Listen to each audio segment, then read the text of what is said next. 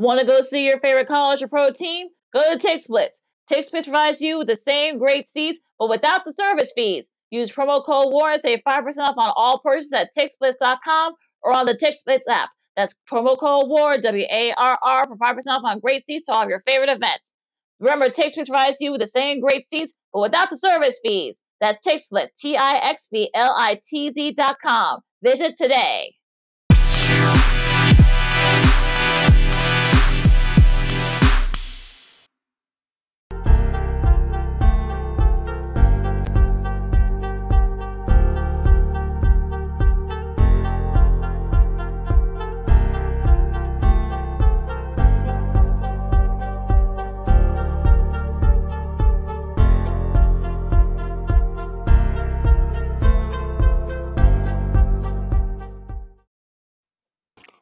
Welcome to an all-new Monday edition of Second City Sports, real live and live in color right here on Sports Zone Chicago, along with Miss Lakimi McGee, which is she.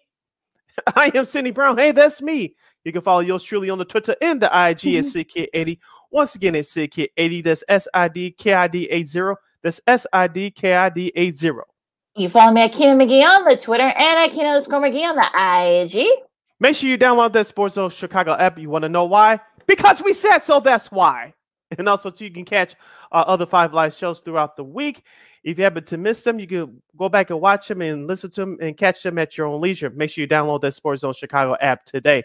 Speaking of Sports Zone Chicago, you can follow them on all social media platforms at Facebook, Twitter, Instagram, and YouTube. Once again, that's find Sports Zone Chicago on Facebook, Twitter, Instagram, and YouTube. And if you want to catch the audio version of this podcast, Second City Sports, you could do so by subscribing to War on Anchor. We are available on all podcast platforms, including the iHeartRadio app. Type this in your search engine boxes on those podcast platforms. You ready? WARR on Anchor. One more again, as you young folks would say. WARR on Anchor on those podcast platforms.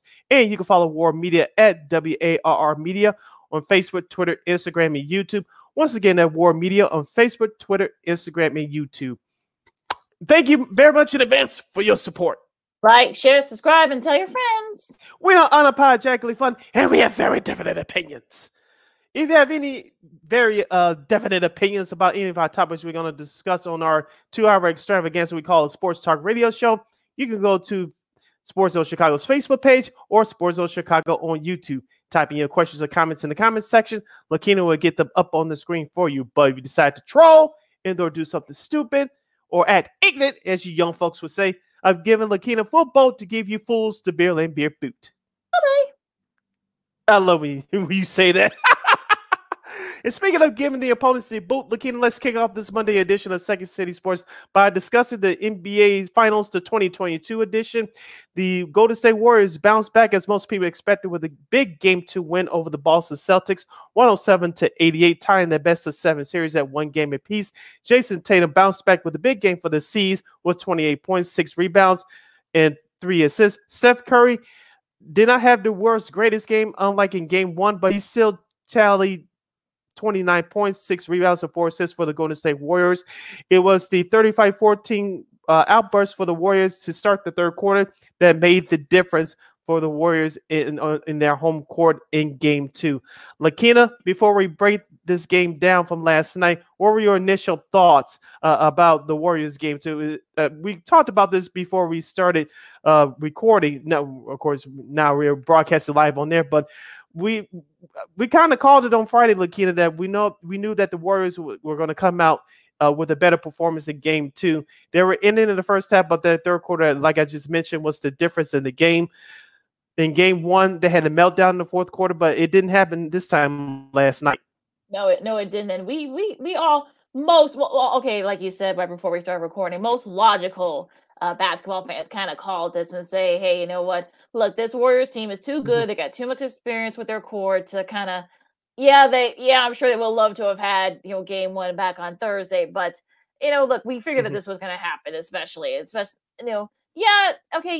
did he have his best game? No, he didn't. He hit his shots. Steph was Steph in some form. He had 29 points, which is actually, some would say that is a sort of a Steph-like performance. I think most people probably would take that. But look, he had contributions from other guys. Jordan Poole, had his best game the last couple of games. He had 17 off the bench.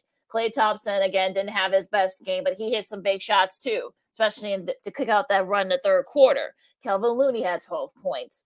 Andrew Wiggins had 11. So, like I said, it was definitely a team effort, which definitely helped the Warriors in this sense from last night. And look, on the flip side for the Celtics, Jason Tatum again, had 28 points. Jaylen Brown had 17, but that was basically it for the Celtics.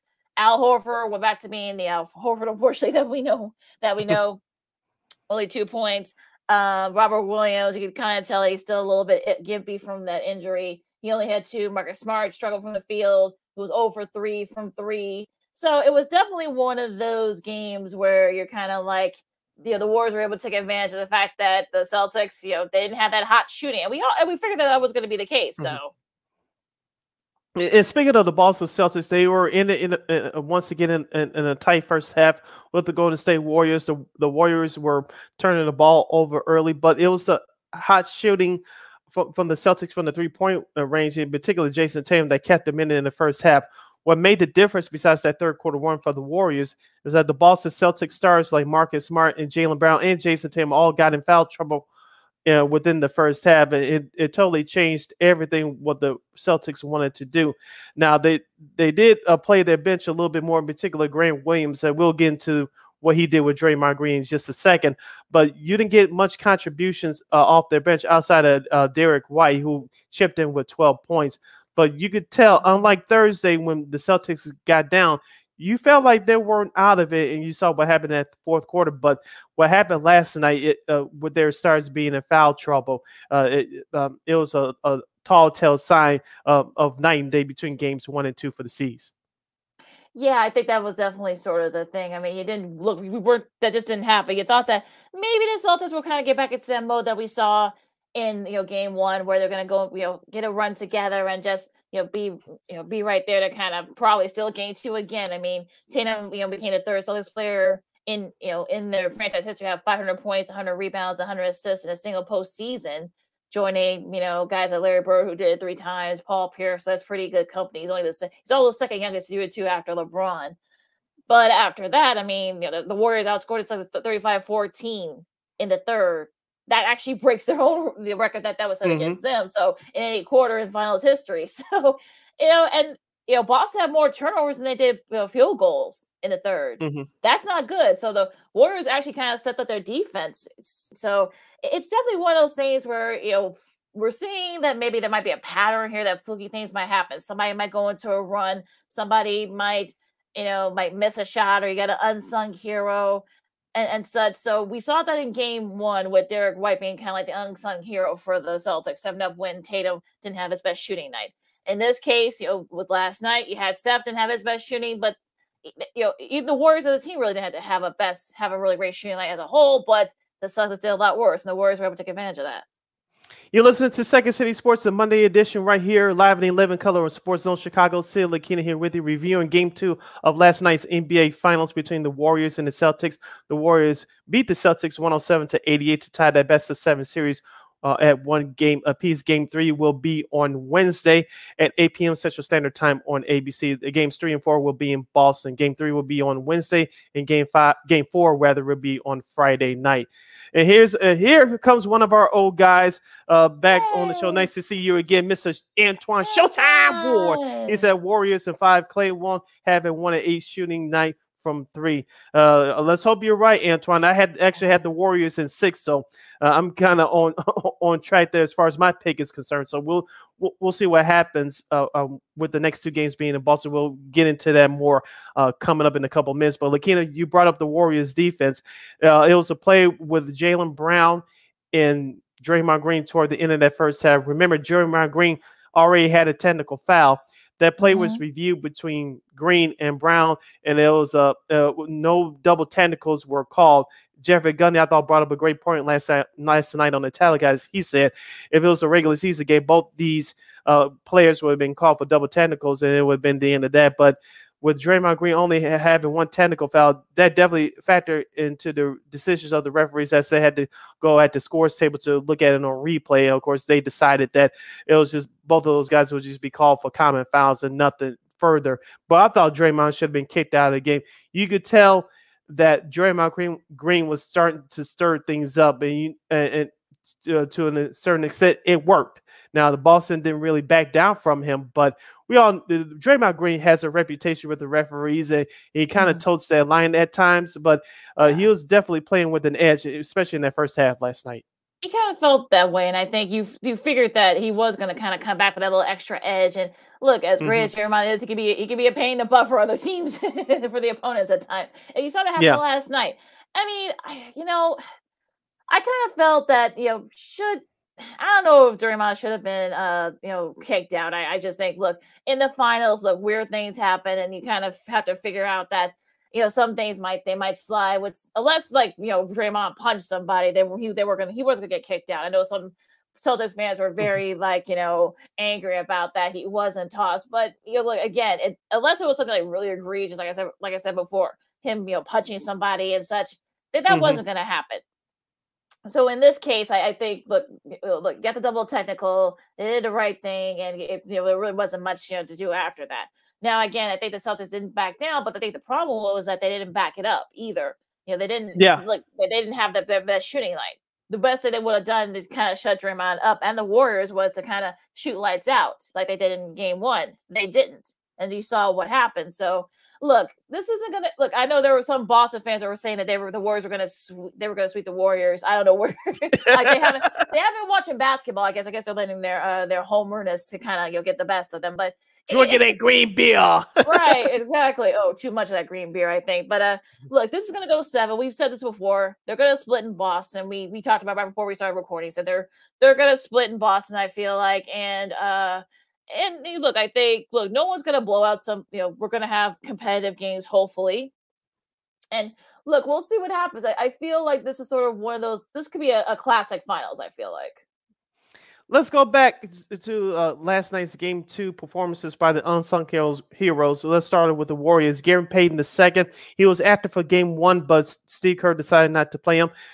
Gary Payton II played 25 minutes last night, had a plus 15 rating, had 7 points, 3 rebounds, and three assists. Talk about his impact, because the crowd, which I thought was very classy, gave him a standing ovation when he entered the game midway through the second quarter. And you could tell that Gary Payton II, we talked about it through the second half of the season early in the playoffs before he got hurt in Game 2 against Memphis. Talk about Gary Payton II's impact on this team. It was definitely felt last night.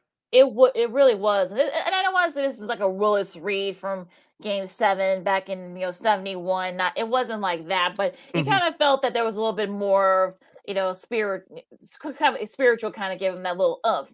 And look, he was perfect. He was perfect. He 3 for 3 from the field. He hit his only 3-point attempt, so that definitely helped in that sense. But it kind of felt that there was definitely something different. He gives that kind of extra energy and extra option in scoring. He was actually pretty. He actually had a couple of key assists too. So he was definitely a guy that was definitely missed. Not that they really needed him, but I guess he's kind of like gives them that extra sort of, everything, the extra scorer, the extra kind of assist guy. And we saw that last night. You can kind of tell that, there was definitely something different once he got onto the floor. He actually has that impact. Yeah. And that's what the Warriors need going forward. Now, the other impact player I wanted to talk about, he actually had a hot start to the playoffs, but cooled off and he struggled doing too much in Game 1. But he had a very good Game 2 last night, and that's Jordan Poole. He was a +7. He had 17 points, including 5 of 9 from 3-point range. And he had a dagger of a half-court 3-point shot towards the end of that third quarter, which put the Celtics to bed. Jordan Poole really turned it around from Game 1 on Thursday. Yeah, it was definitely almost 30 years to the day right after the Jordan Shrug game, if you will. You were waiting for the shrug, sort of like you just kind of gave him that look. But he was definitely finally got to that point where okay, this is the Jordan Poole that we've seen all these playoffs. So he made big shots. He had some contested steals. He made some contested threes. So he was definitely kind of like that. Not really unsung hero. He's been kind of an unsung hero these entire playoffs because again, Clay didn't have his best start. Yeah, I get what Twan's saying that he's not going to be 1 for 8 from the 3-point range. No, he won't. But again, he's been kind of struggling. You can kind of tell he's still. You wonder that is it sort of the the wear and tear starting to bother him a little bit. Kind of like he hasn't played in almost 2 years. But again, look, these are the kind of guys that you want stepping up. And again, those were kind of the guys that kind of step up. Yeah, Billy Bajika had 6 key points too. So I think he's I think their role players definitely stepped up for the Warriors. Now for Boston, like I said earlier, there was no one else that kind of stepped up other than the two main guys, Tatum and Brown. And if you're trying to go, Derek White got 12 off the bench, but it wasn't enough. But he needed help from the other bench guys. So I don't know if you're Boston, we get him back at TD Garden, and I'm sure that place is going to be rocking. You want to get to the point where, look, this thing's going to go 7. I'm already going to put it out there right now. I've been saying it for all for the last 10 minutes, but yeah, no one's going to run away from this series. I think it's going to be a game of chess where you got Boston got the first move, stealing the game, in the Bay Area. Warriors came right back, and the Celtics didn't have their best shooting day. So let's see what happens when we get there. Because this is not a 2-3-2. This is a 2-2, a 1-1-1. So it's all going to depend on who's going to kind of get that sort of steal that that advantage, if you will, for that pivotal Game 3 on Wednesday. You're listening to Second City Sports, the Monday edition. We're live in living color right here on Sports Zone Chicago. Sid Lakina here with you, discussing the NBA Finals between the Boston Celtics and the Golden State Warriors. Before we move on to our mini preview of Game 3, Lakina, I want to focus in on Andrew Wiggins. I thought Mark Jones and Jeff Van Gundy and the crew brought up a great point about Mr. Wiggins last night. He was very good defensively. He was a plus 19. He had 11 points and a total of 6 rebounds, and he also had a steal in there as well. Andrew Wiggins really stuck on to Jason Tatum, especially in that second quarter going into the second half. I know he had hit a couple of shots early from 3-point range to get the Warriors going offensively, but he was challenged. The story came out that he was challenged by soon-to-be new Sacramento Kings head coach Mike Brown, who's currently a Warriors assistant, that Andrew Wiggins could be a better defender. He's not going to be a shutdown defender, but he could be a better defender. He's taking that challenge on all year. We didn't see it in Game 1, but we saw glimpses of it in Game 2 last night. Yes, we did. And I think, look, that's going to be the key. I think if guys can kind of just sort of get into that top of the key and sort of make that interior defense, so the Celtics force 3-pointers and force taking bad shots. I think it just people underestimate how good the Warriors defense is. So I wonder, is that going to be the key as we get into further and further into the series? Because it's definitely going to be, like I said, it's definitely a cat and mouse. So you wonder who's going to be the player, who's going to be that unsung player? Will it be a top player that kind of gives his team the advantage as we get into further to the series? Because it's not going to be any blowouts. It's not going to be no one's going to blow the doors off of somebody. So I feel like that's going to be the key here for me. What about you?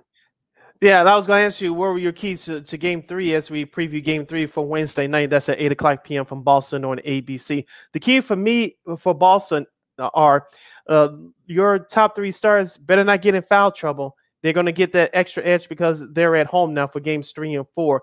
I think they need to get the ball inside just a little bit more to Al Horford. I know he only had 2 points last night. I remember I asked Ricky O'Donnell from SB Nation on Friday, is this the best we're going to see of Al Horford? He said we still have some left in the tank. Now, I agreed that Al Horford is not going to shoot 6 or 8 from 3-point range again. I agree with you I agree with Ricky and yourself on that, Lakina, from our show on Friday. But Al Horford, they need to get him involved a little bit more. When that happens, it's going to make their shooters that much more dangerous. Now, I don't expect Al Horford to totally turn back the clock, but if he becomes a bit more of a threat offensively from the paint, that's going to open it up for Marcus Smart, Jason Tatum, and Derek White coming off the bench. It's going to open the game up more for them, just a little bit more. Now, for the Warriors, how are you going to defend Jason Tatum? We all knew that he was going to have a big game last night, which he did with 28 points. But how are you going to defend him? And on the flip side, can you get off Klay Thompson, especially early in the game? You saw a glimpse of that in the third quarter, but he couldn't sustain it. Can you use that same game plan you did last night to start off the second half? Can you do that to start off the third quarter? Because it wasn't just Klay Thompson, it was Steph Curry, and it was some of the other guys that was there. The Warriors missed a lot of easy layups, in particular in that first half. They really did, and you wonder, like, is this sort of history repeating itself from game one? Luckily, that wasn't the case. I mean, Boston was cold, so they were able to kind of take advantage of that, and then come back to bite them in the butt. Now that's, for me, I think the keys are going to be, like you said, guys like Robert Williams, guys like Grant Williams, guys like Horford, Marcus Smart. You can't be scoring, can't be going over from 3 and scored only 2 points. That's not going to cut it, especially if you're trying to win. You want to win it all. So the guys going to have to step up too. You got to have, Luke Cornett, maybe kind of the unsung hero. Daniel Tice, who I wish he was still here with the Bulls. That's a whole other conversation. Peyton Pritchard, I mean, he actually did well defensively last night. Yeah, I know Mark Jackson gave him some love on the broadcast. Yeah, but he has to step up offensively as well. So yeah, I definitely, the Boston's guys just need to step up in general outside of Brown and Tatum. That's basically all you can, that's all you can say about that. Now, as far as the Warriors, you hope that maybe Klay Thompson, maybe being away from home, maybe that'll help him with his shooting. Who knows? Looney, step it up a little bit more. Hopefully Draymond can, be that, that agitator, if you will, maybe score a little bit, that would help as well. Hopefully others, Gary Payton II, hopefully as he gets more and more back into the rhythm, he can kind of start becoming like that, facilitator that we saw early in the playoffs before he got hurt. So I think it's the key for me is definitely going to be who among the role players are going to step up. Once again, Game 3 between the Warriors and the Celtics will take place from Boston Wednesday night at 8 p.m. Central Standard Time. That game can be seen on ABC. Straight ahead, Lakina, we had to get into baseball both locally and nationally. The White Sox, are they finally starting to turn it around? The Cubs, they showed up against St. Louis, but are they good as advertised? And yours truly watched one of the best games he's seen in 2022. We'll get into that and a whole lot more as you're listening to Second City Sports, the Monday edition. We're live in living color. I'm Sid. That's Lakina. You're listening to Sports Zone Chicago. AutomotiveMap.com presents the Sports Flash on the Sports Zone Chicago. NBA Thursday, the Bulls dropped their second straight 126-109 the loss at New Orleans. The Bulls are 42-31 with the setback. Zach LaVine led the scoring for Chicago with 39 points. Kobe White had 23. The Pelicans got 30 points from Devontae Graham, 25 from CJ McCollum, and a double-double from Jonas Valanciunas. Up next for the Bulls, they'll try and snap the skid tomorrow night when they visit Cleveland. The Blackhawks put a 2-game winning streak on the line tomorrow when they visit the Vegas Golden Knights. Chicago with a 4-3 win at Los Angeles yesterday. Alex DeBrincat had the shootout winner. Colin Delia made 43 saves through overtime in just his second start of the season. Spring training Thursday, the Angels beat the Cubs 5-4. Today, it'll be the Cubs taking on the Rockies. The Giants beat the White Sox 9-6. Today, the Sox will face the Mariners. For lightning fast sports updates, download the Score app. It's free and one of the most popular sports apps in North America. I'm Chuck Sanders. That's the Sports Flash on the Sports Zone Chicago. Nobody protects you from mayhem like Allstate. I'm a speed bump. Did you hear what I said? I'm a speed bump. And if you have cut-rate car insurance, the cost to reattach your muffler could really be a bump in the road. So switch to Allstate, save money, and be better protected from mayhem, like me. Based on coverage and limits selected, subject to terms, conditions, and availability. In most states, prices vary based on how you buy. Allstate Bar and Casualty Insurance Company and affiliates, Northbrook, Illinois. Have you wanted to speak a new language but thought it'd be too difficult or take too much time? Then try Babbel. In just 15 minutes a day, Babbel teaches you conversations that you will actually use. With 14 languages and lesson topics like travel, business, relationships, and more, you'll learn what matters most to you. Babbel. Language for life. Learn a new language with ease. Go to Babbel.com to try for free. That's BABBEL.com.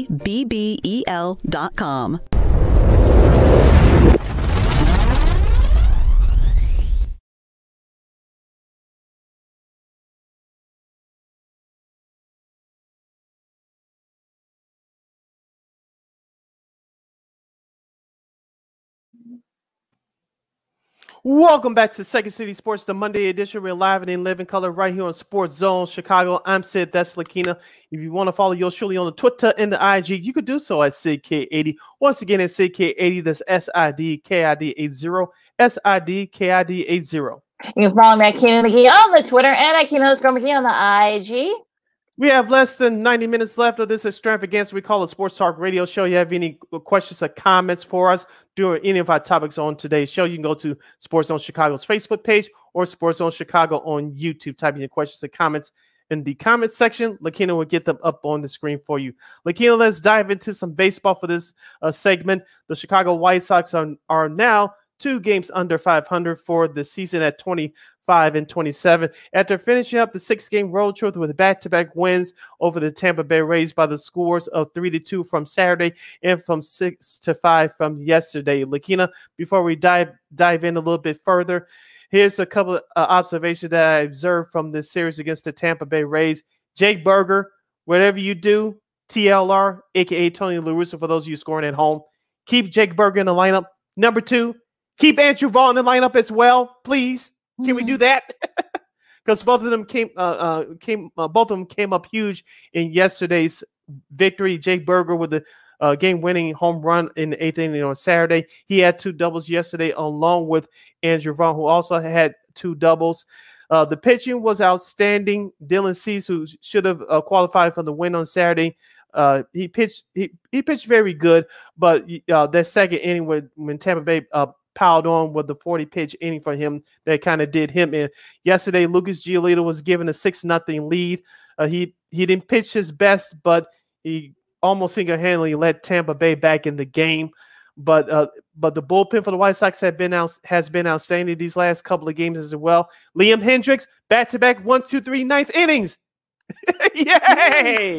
Well, they were able to take advantage of some of the deficiencies that have kind of handcuffed the Rays so far this year, leaving runners in scoring position. They're actually just as bad as the White Sox have been with guys on base. So they were able to take advantage of that. And look, Liam Hendriks, I mean, that was definitely something that he really needed. I saw some of the last part of the yesterday's game, and I think, look, if you're a White Sox fan, you should be feeling pretty good. You're able to take 2 out of 3 against one of the top teams in the American League. So you can definitely take that and build on that. And you know what? I feel like, look, could this be the start of a run for the Sox? I mean, it's kind of hard to say at this point, because you thought that maybe a couple of weeks ago you thought that they was going to get a rhythm going.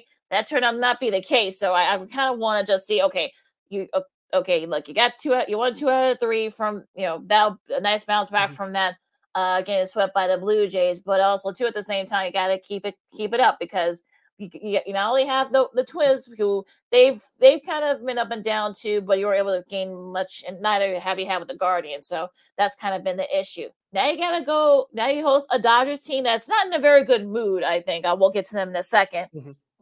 But you kind of have to sort of just try to kind of acquiesce, if you will, and hopefully you can kind of get a rhythm going and such. But like I said, they have a pretty tough schedule. You got the Dodgers coming up starting tomorrow night. TBS, it'll be, the game 1 of that series will be on TBS at 7:10 Chicago time at G-Rate Field. Another little note there. That's started their game of the week, if you will, that TBS has been going to be doing this season.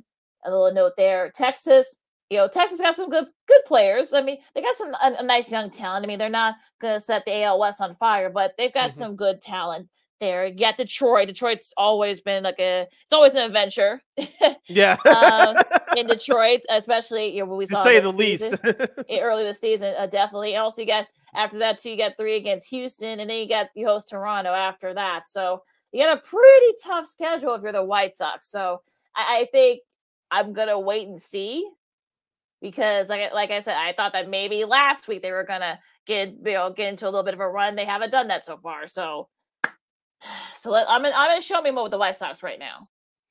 And that's a proper way to take that attitude, Lakina, because we haven't seen outside that 6-2 start to start the year. This team has been below or around 500 ever since. And as Bill Parcells, the Pro Football Hall of Fame head coach, always says, you are what your record says you are, and that's what's happening with the White Sox right now. Jake Burger, as I mentioned, in his last 5 games, he has over 4 hits, 3 doubles, and a home run with 4 RBI, and he's he's been one of the key figures of this White Sox team, as the White Sox have been struggling with injuries, in particular Tim Anderson. Jose Abreu, his personal 12-game hitting streak ended on Saturday, but he's been swinging a hot stick over the last few weeks or so. So he's starting to get it going. He had that big 3-run home run on Friday, but it came at the right time. But the White Sox still, as you said, especially in that game on Friday, left runners in scoring position. Luis Robert, aka La Pantera,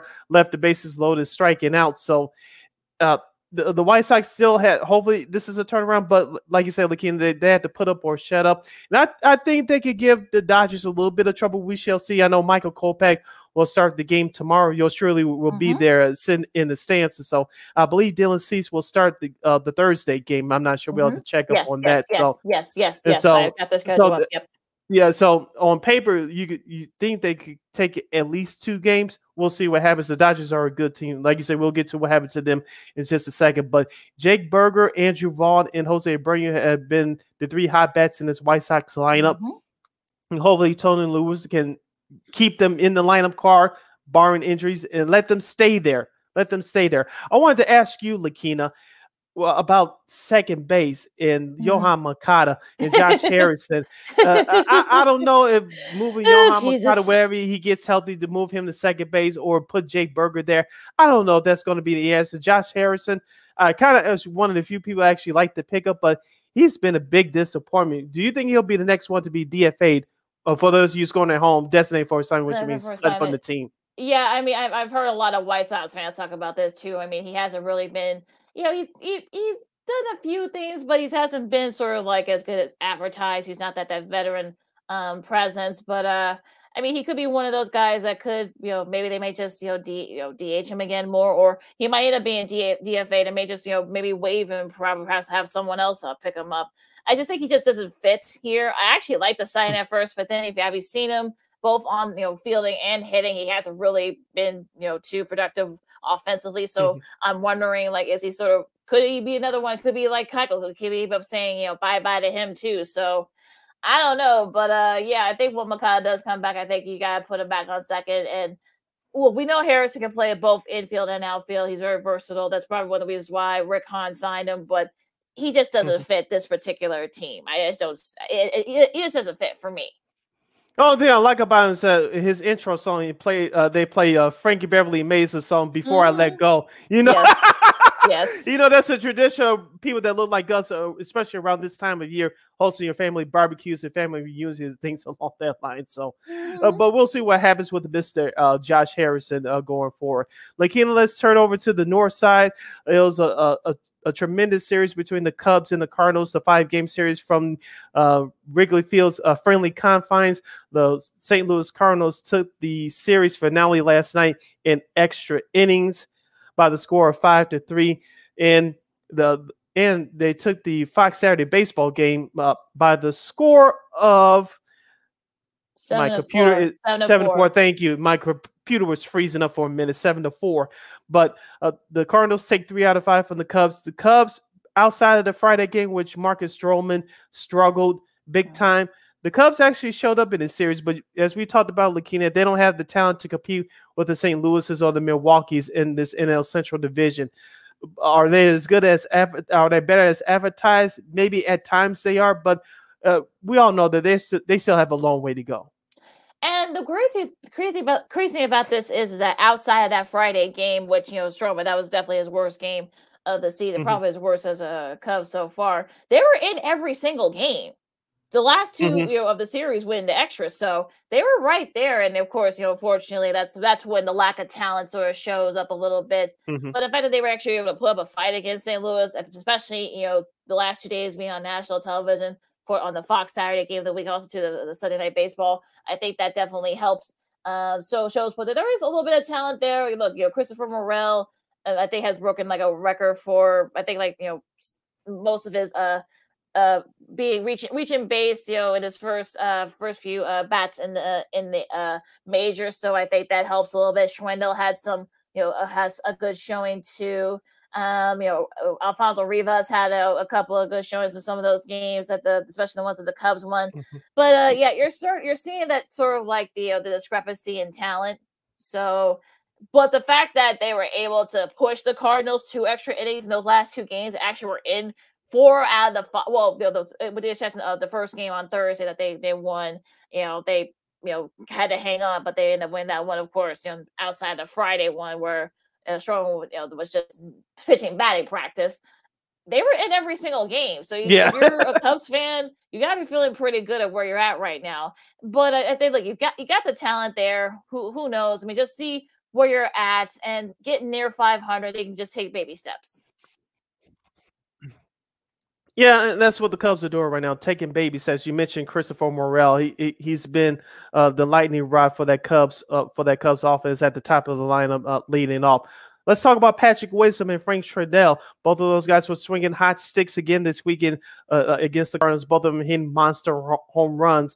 The question I asked you, Lakina, before the season started, I'm still asking you now, and Cub fans that are listening and watching us, are both those guys are in it for the long haul? Can you get something for them at the trade deadline or when the season ends? I'm not sure. Both of them are making their cases right now. I know that both of them are going to coming up on the calendar year or wearing the Cubs uniform, but I still have a question that both of them will be part of the Cubs' future plans. They're looking good right now, but I'm still not sure from an outsider's perspective.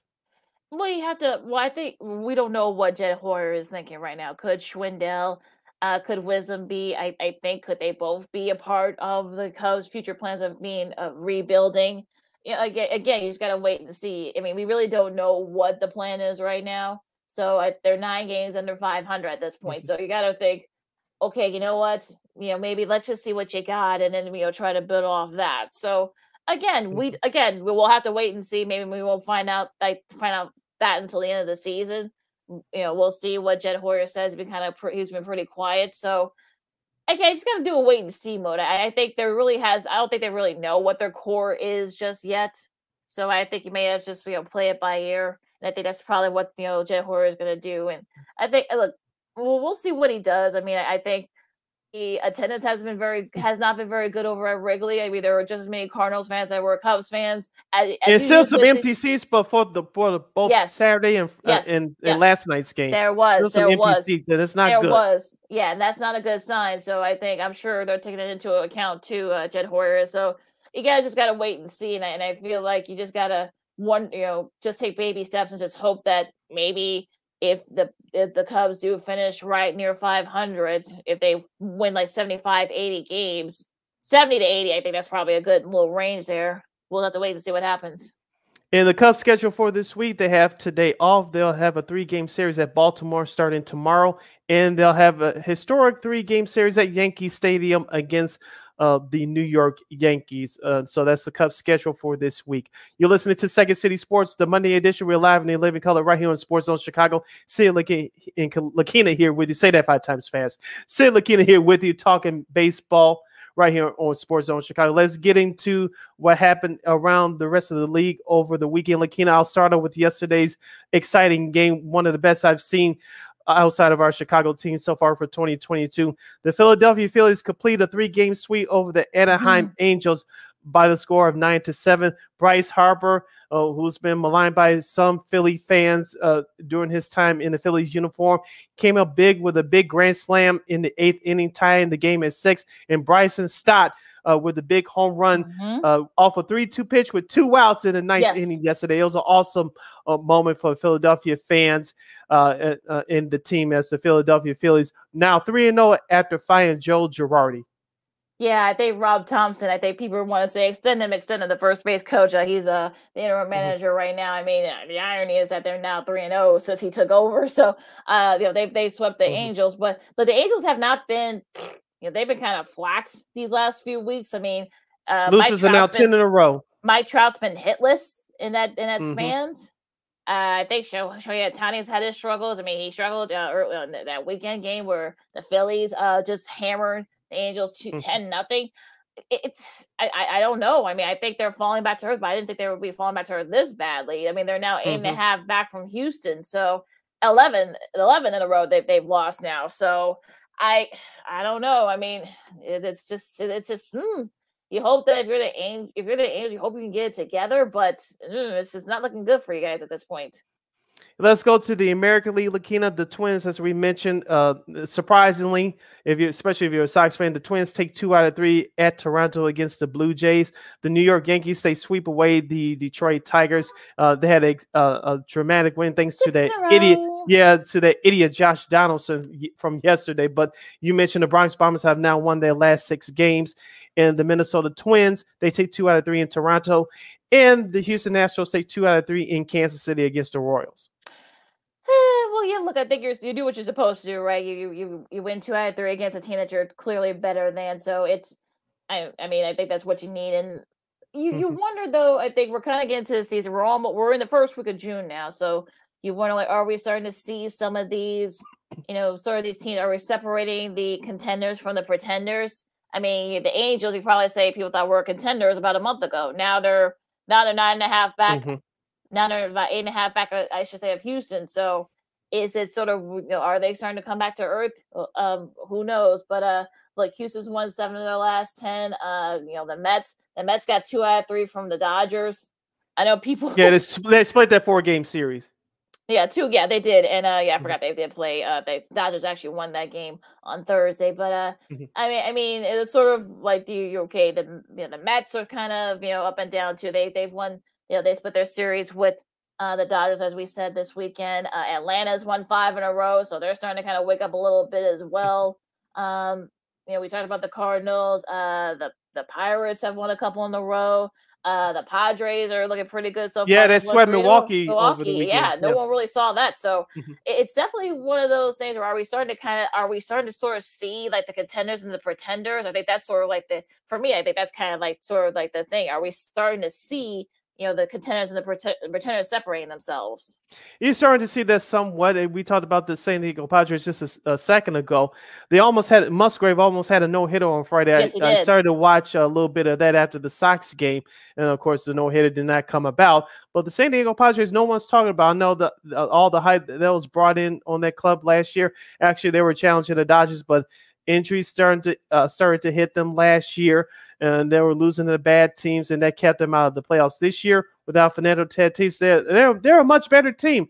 Imagine when Fernando Tatis Jr. comes back. I think that's going to be a much dangerous team. Now, the San Francisco Giants, as we expected, they weren't going to have a surprising season like they were a year ago. Carlos Rodon, the former White Sox pitcher, had a nice start to the season, but he's been knocked around a little bit. And so Gabe Kapler, he's going to have some work to do to defend the NL Manager of the Year. And Colorado, they're falling on hard times. Arizona, they're mediocre at best. We didn't expect to take them seriously. So the Dodgers, they're still a good ball club, but San Diego, if they can keep their head on straight, they're coming. They're coming. Yeah, winning 3 out of 4 against Milwaukee definitely should help them kind of keep pace with the Dodgers, especially since they split their series with the Mets this week. So yeah, it's definitely So I think the West is definitely going to come down to the last couple of weeks, like it always has been the last couple of years. I'm not saying the Dodgers aren't going to run away with it, as we've seen. If the Padres can stay healthy, I think that's going to be the key as well. Can the Giants kind of get it going? They haven't really been able to get into a rhythm just when you thought that they would. They kind of have a setback. So it's going to be one of the interesting how, these matches, because some of these matches, as we get into in a second, like I said before, I mean, we're not, we're into June where you wonder, like, okay, are we seeing, like I said, I keep emphasizing it. Are we seeing like the contenders and the pretenders sort of separating themselves? And look at what the Yankees are doing. I mean, they've won 6 in a row, and they still have issues with their pitching, but it's been their hitting has kind of been sort of. Although I will say Garrett Cole did have a perfect game going to the 7th inning in that Friday game against the Angels, so that sort of helped in the pitching aspect of it. And look, Aaron Judge's been hitting the ball off, so. They're kind of like right there sort of in that realm, and they're kind of separating themselves from the rest of the AL East right now. Will that still be the case in about a month? We'll have to wait and see. Now, Twins, don't forget about Talion and Nestor Cortez as well in that starting rotation for the Yankees, holding it down. Now you just want to finish my point. Finish Yeah, the go point ahead. here. The Twins, they're still 4.5 up on the Guardians and 5 up on the White Sox. So can they kind of, are they starting to kind of get back to it a little bit? Are they starting to run away from the AL West? Who knows? But like I said, we'll have to maybe give us a few weeks and then we'll see what really does happen. But things are starting to kind of align right now.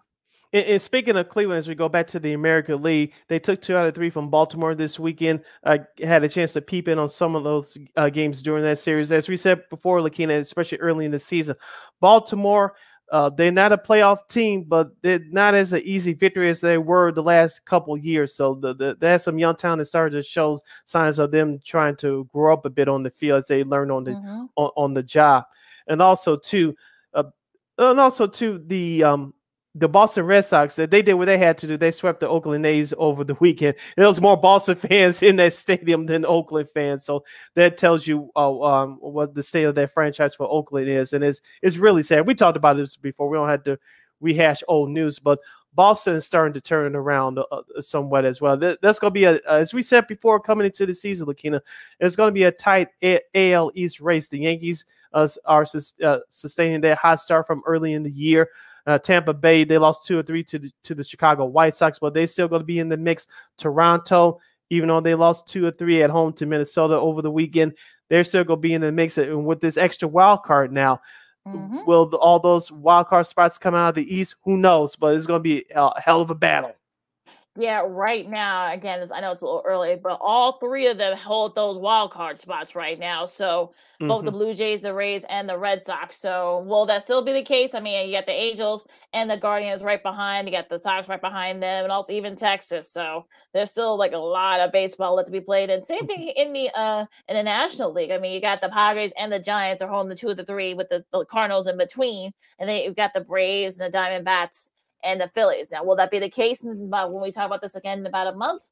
Probably not. There might be definitely going to be some movement. So, again, we'll see who takes advantage of the extra wild card spot.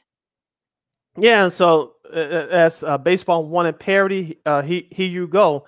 And the more teams are in the wild card positions, the more you have the fans interested in those teams in those markets, keeping their interest intact. And so the attendance, especially now we get into the month of June, the attendance is going to go up in a lot of these places, and the interest of these teams will go up as well. So, baseball, once they usually get the majority of the time, we'll see what happens there. You listen to Second City Sports, the Monday edition, right here on Sports Zone Chicago. Still Lakina here with you as we wrap up our number 1. Lakina, let's go through the schedule for this upcoming week for these series around Major League Baseball. We'll start off with the schedule for tonight. We have Arizona at Cincinnati at 5:40 p.m. Central Standard Time. Arizona's 3 games under 500. Cincinnati, they stink. That's all you need to know about them. The Texas Rangers, there are 3 games under 500. They'll travel to Cleveland to face the second place Guardians in the AL Central. That's at 6:10 p.m. Seattle at Houston at 7:10 p.m. The Houston Astros, we told you they may take a small step back, but they're leading the AL West. Seattle has been disappointing so far this year. They're 24-30. The Blue Jays will travel to Kansas City to face the Royals at 7:10 p.m. That's an ESPN Plus game at 8:38. What's up with these weird times? I don't get it. First pitch times is kind of crazy, yeah.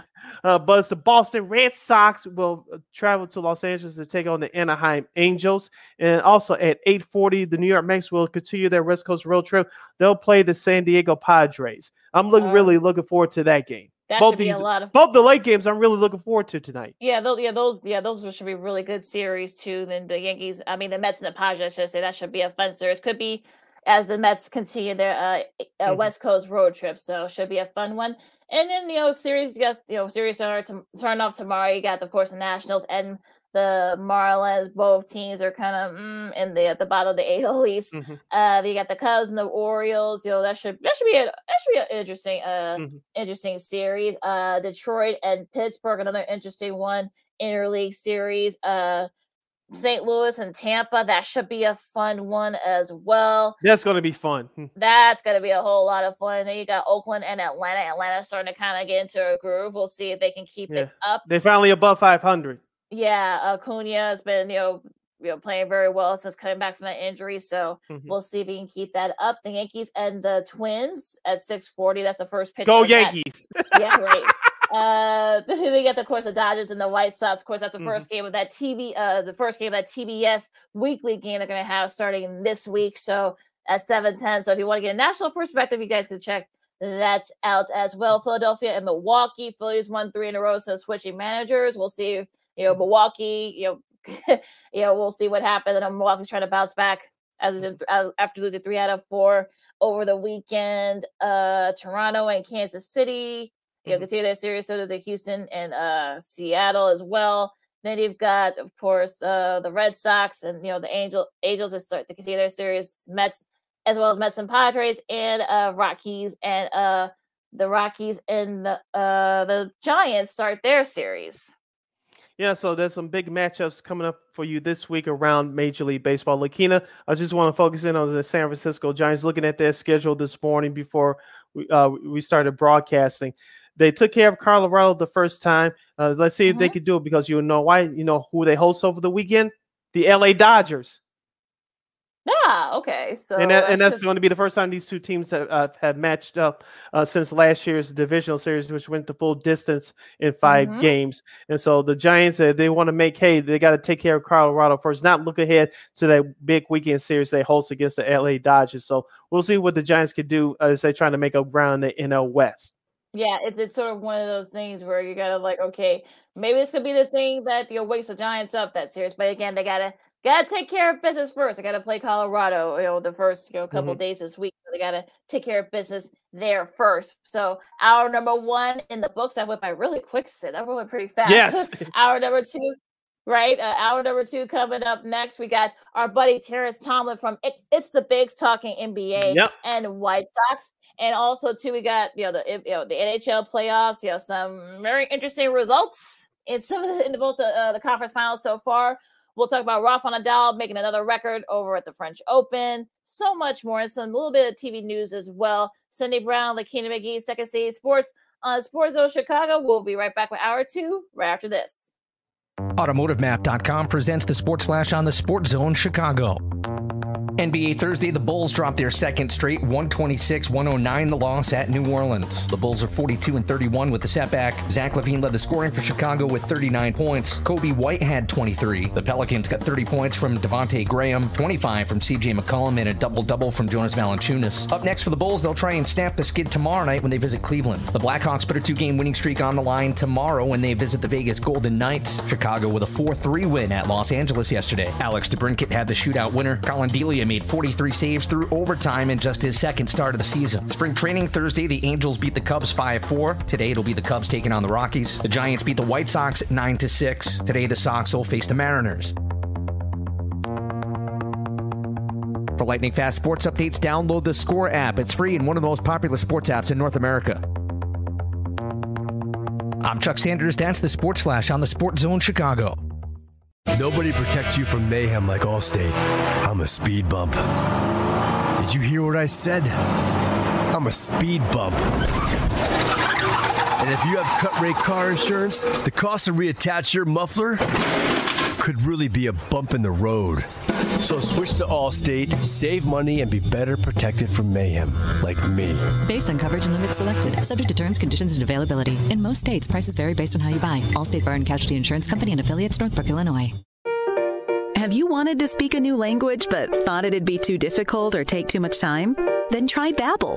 In just 15 minutes a day, Babbel teaches you conversations that you will actually use. With 14 languages and lesson topics like travel, business, relationships, and more, you'll learn what matters most to you. Babbel. Language for life. Learn a new language with ease. Go to Babbel.com to try for free. That's BABBEL.com.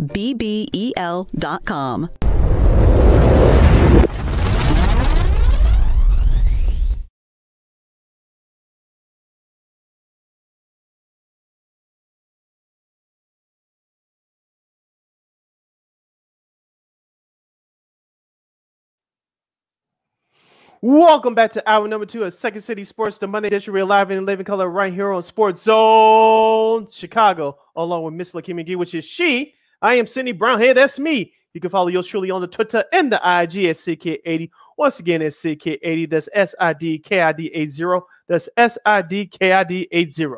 You follow me at Keenan McGee on the Twitter and at Keenan_McGee on the IG. We have less than an hour of this extravaganza we call a Sports Talk Radio Show. You have any questions or comments, and especially for our next guest, you can go to Sports Zone Chicago's Facebook page or Sports Zone Chicago on YouTube. Type in your questions or comments in the comments section. Lakina will get them up on the screen for you. Lakina, let's continue the conversation about the NBA Finals. But first, about the Chicago White Sox. Let's bring on a good friend of the show. He's one half of the tag team duo they call the Bigs. Right here in Chicago, he's the one, the only Mr. Terrence Tomlin. T-Squared, welcome back to the show. How are you, my man? Very good. Thank you so much for always showing love. You know, I'm happy to come and talk some sports with you too. No problem, Yay, no problem. excellent. Where can people follow you on social media? You can find me on Twitter at Tomlin Does It. That's my last name, Does It. And you can follow, I call it the mothership, at It's the Bigs. All right. Let's get down with some baseball talk first. Terrence, let's talk about the Chicago White Sox. You covered them for the Bigs. Yesterday, they finished up that 6-game road trip with back-to-back wins at Tampa Bay, being the Tampa Bay Rays 3-2 on Saturday, 6-5 yesterday. Yesterday's game was a nail biter at the end. They almost blew that 6-0 lead, but the White Sox bullpen held it down. Liam Hendricks, for the first time in a long time, had back-to-back 1, 2, 3 ninth innings. It was great to see, but Jake Berger and Andrew Vaughn and Jose Abreu, even though his personal hitting streak ended on Saturday, all three of those guys have been swinging the bats very well over the last few weeks. Talk to us about the White Sox, about those three players that basically carrying this offense without Tim Anderson.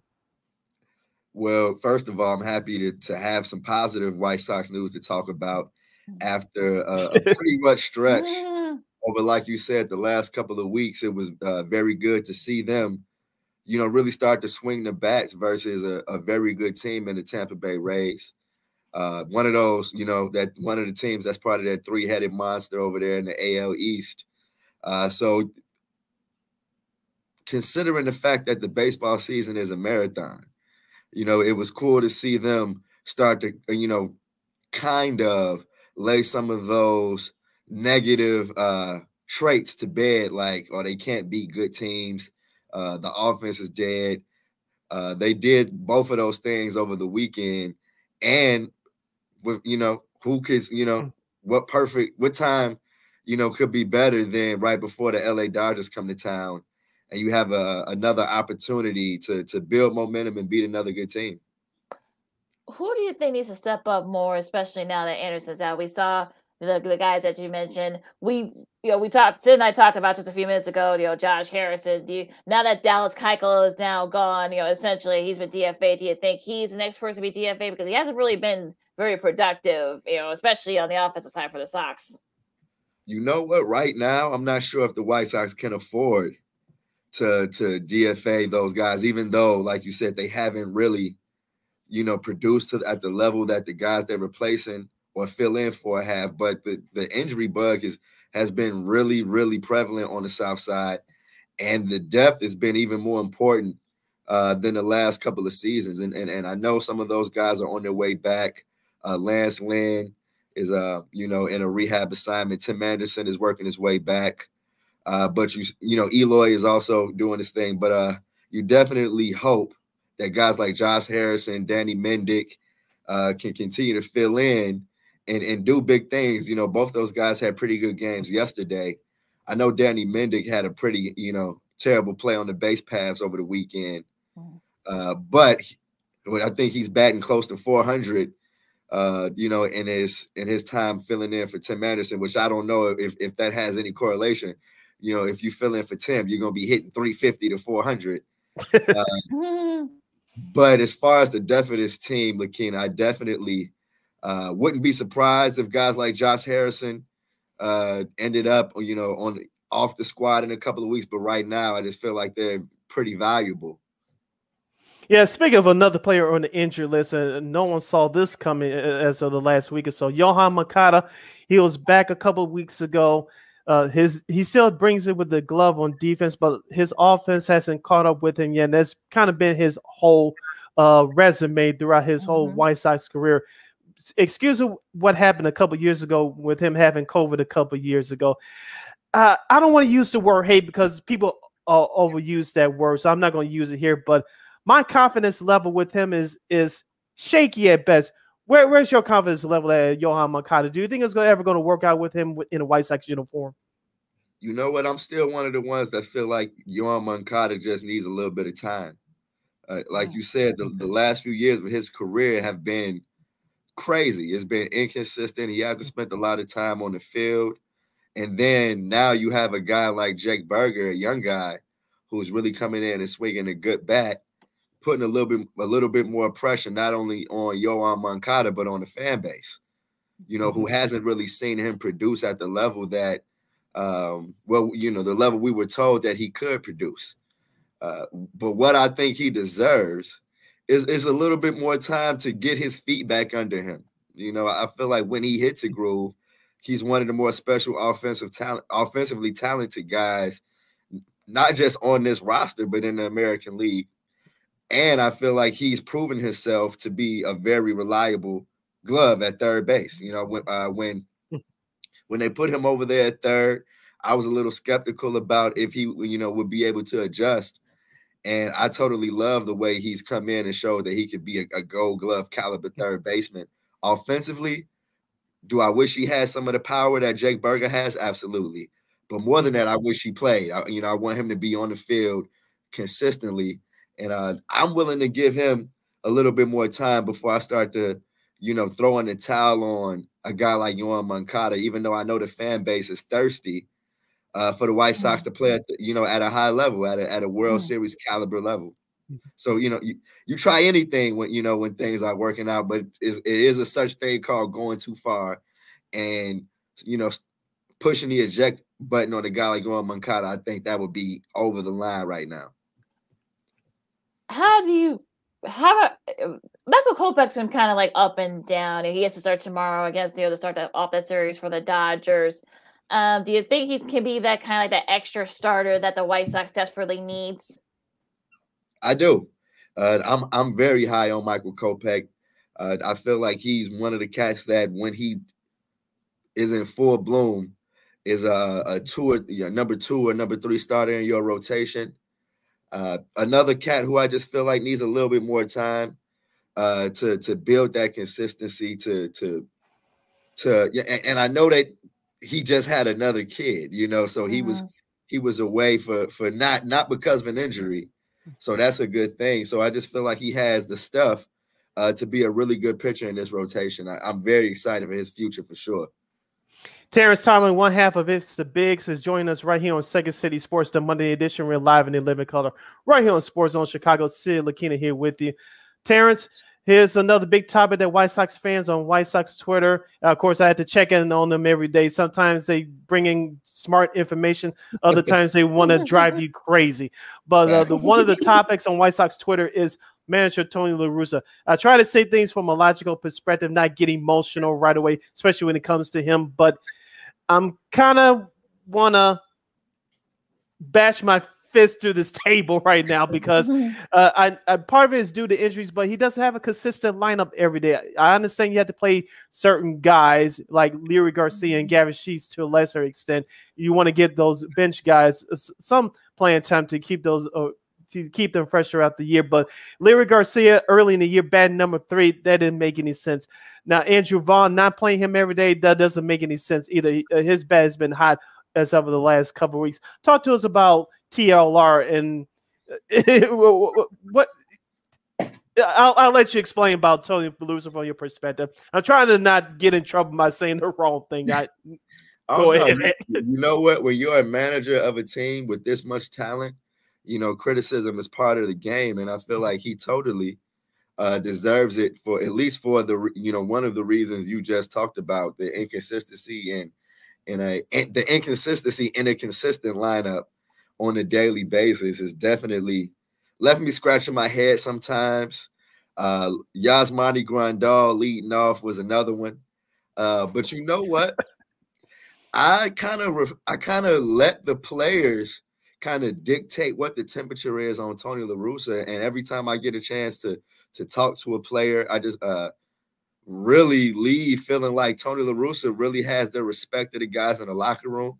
I don't think that he's in danger of losing it, like some of Sox Twitter has mentioned over the past couple of weeks. I totally feel like his confidence and kind of his ability not to panic in situations like the White Sox have been in goes a long way in that clubhouse, because I feel like everybody in that clubhouse feels they're just a winning streak away from being where they feel like they should. So I feel like some of the criticism from Tony La Russa is fair, but when you start to talk about, oh, he needs to get fired or his days as the White Sox manager are numbered, I totally think that we need to, relax and kind of look at it from a different angle. And that's from the player's perspective. And although Tony, when he got hired, I feel like this was a cat that, we talked about him being out of touch with where the game was today 10 years ago. So to come in and expect that to be any different this time around, I never really expected that. It was always going to be on the players to adjust and for the players to find things that they had in common with Tony La Russa. And I feel like the number one thing they have in common is their desire to win. And that alone, I feel like, keeps Tony La Russa's guys with him. And I wouldn't be, I totally feel like it's still early and the White Sox can still have a pretty good season. And the conversation around Tony La Russa can be kind of different than what it is right now. And we'll kind of charge this to getting out the gate kind of slow. But I'm totally expecting these guys to turn around and when they're winning, Tony La Russa is not a huge topic like he is when they're losing. Yeah, that's been the case. It feels like the last couple of seasons going into the rest of the AL Central. You got Minnesota, now you got Cleveland. Now they're starting to kind of get things going. Can the White Sox get it together? I mean, that's the one thing that's kind of helped the Sox is that the Central isn't very good. But can they get to the consistency to catch both these teams, I should say?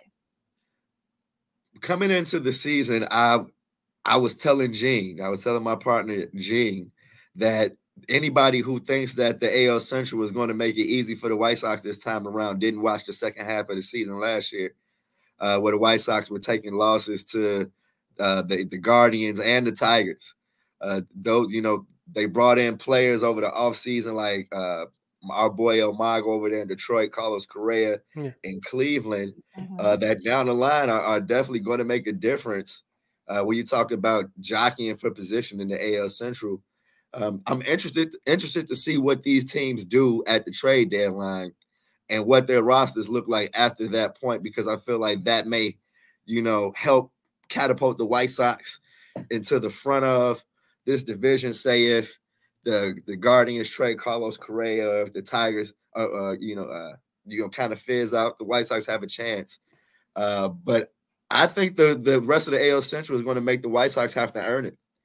And I honestly wouldn't want it another way, because I feel like when they were walking through the division, we saw what it looked like when they got into the playoffs versus the Houston Astros, that they weren't really battle tested. So when I look at this roster and the rest of this division, yes, I would love them to run away with it. But I think, this is going to be a situation where all of these teams could be playing some of their best baseball at the same time. And the White Sox are actually going to have to, beat on the division. Going to have to grab some wins within the division in order to walk away with this one. Yeah, the White Sox are currently 6-14 against the AL Central division, so that has to turn around. Before I move on to my next question, Terrence, the Minnesota Twins, even though they took 2 or 3 in Toronto over the weekend, I watched a few of their games. They have some nice starting pitching, but it's not going to scare anybody. You mentioned Carlos Correa. He's been on and off the injury list for Minnesota, and that deal that he signed, he can get out of it after this year. So for Minnesota, they have a tough stretch of games coming up as well. But for the White Sox, they got to take care of their own business. So I don't think Minnesota's going to run away with this either. Remember, they lost 4 or 5 to the Tigers last week. So the things can change in a hurry, but the White Sox just got to worry about their business. Now, the next question I want to ask you is about Jose Abreu. Many White Sox fans, even though Jose Abreu is on the last year of his current deal, many White Sox fans, especially at the beginning of the season, wanted him out of the lineup or wanted him gone. But he's been heating up over the last 3 weeks. Talk to us about Jose Abreu. You definitely cannot count this man out. No, that was nonsense. Jose Abreu was going to get it together eventually. He's one of those guys where even if the slump lasts a little bit longer than you expected it, he's going to snap out of it eventually and turn into the RBI producing monster that we know him to be.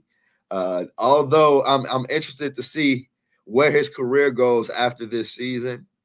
If he turns into more of a consistent DH, even as opposed to an everyday first baseman, there may be an opportunity. But like you said, we'll see how this season ends. I feel like his future depends a lot on how the White Sox, if they succeed and how much they succeed by the end of this year. So we'll see if the White Sox are looking in another direction or if maybe Jose Abreu can milk another contract from these guys.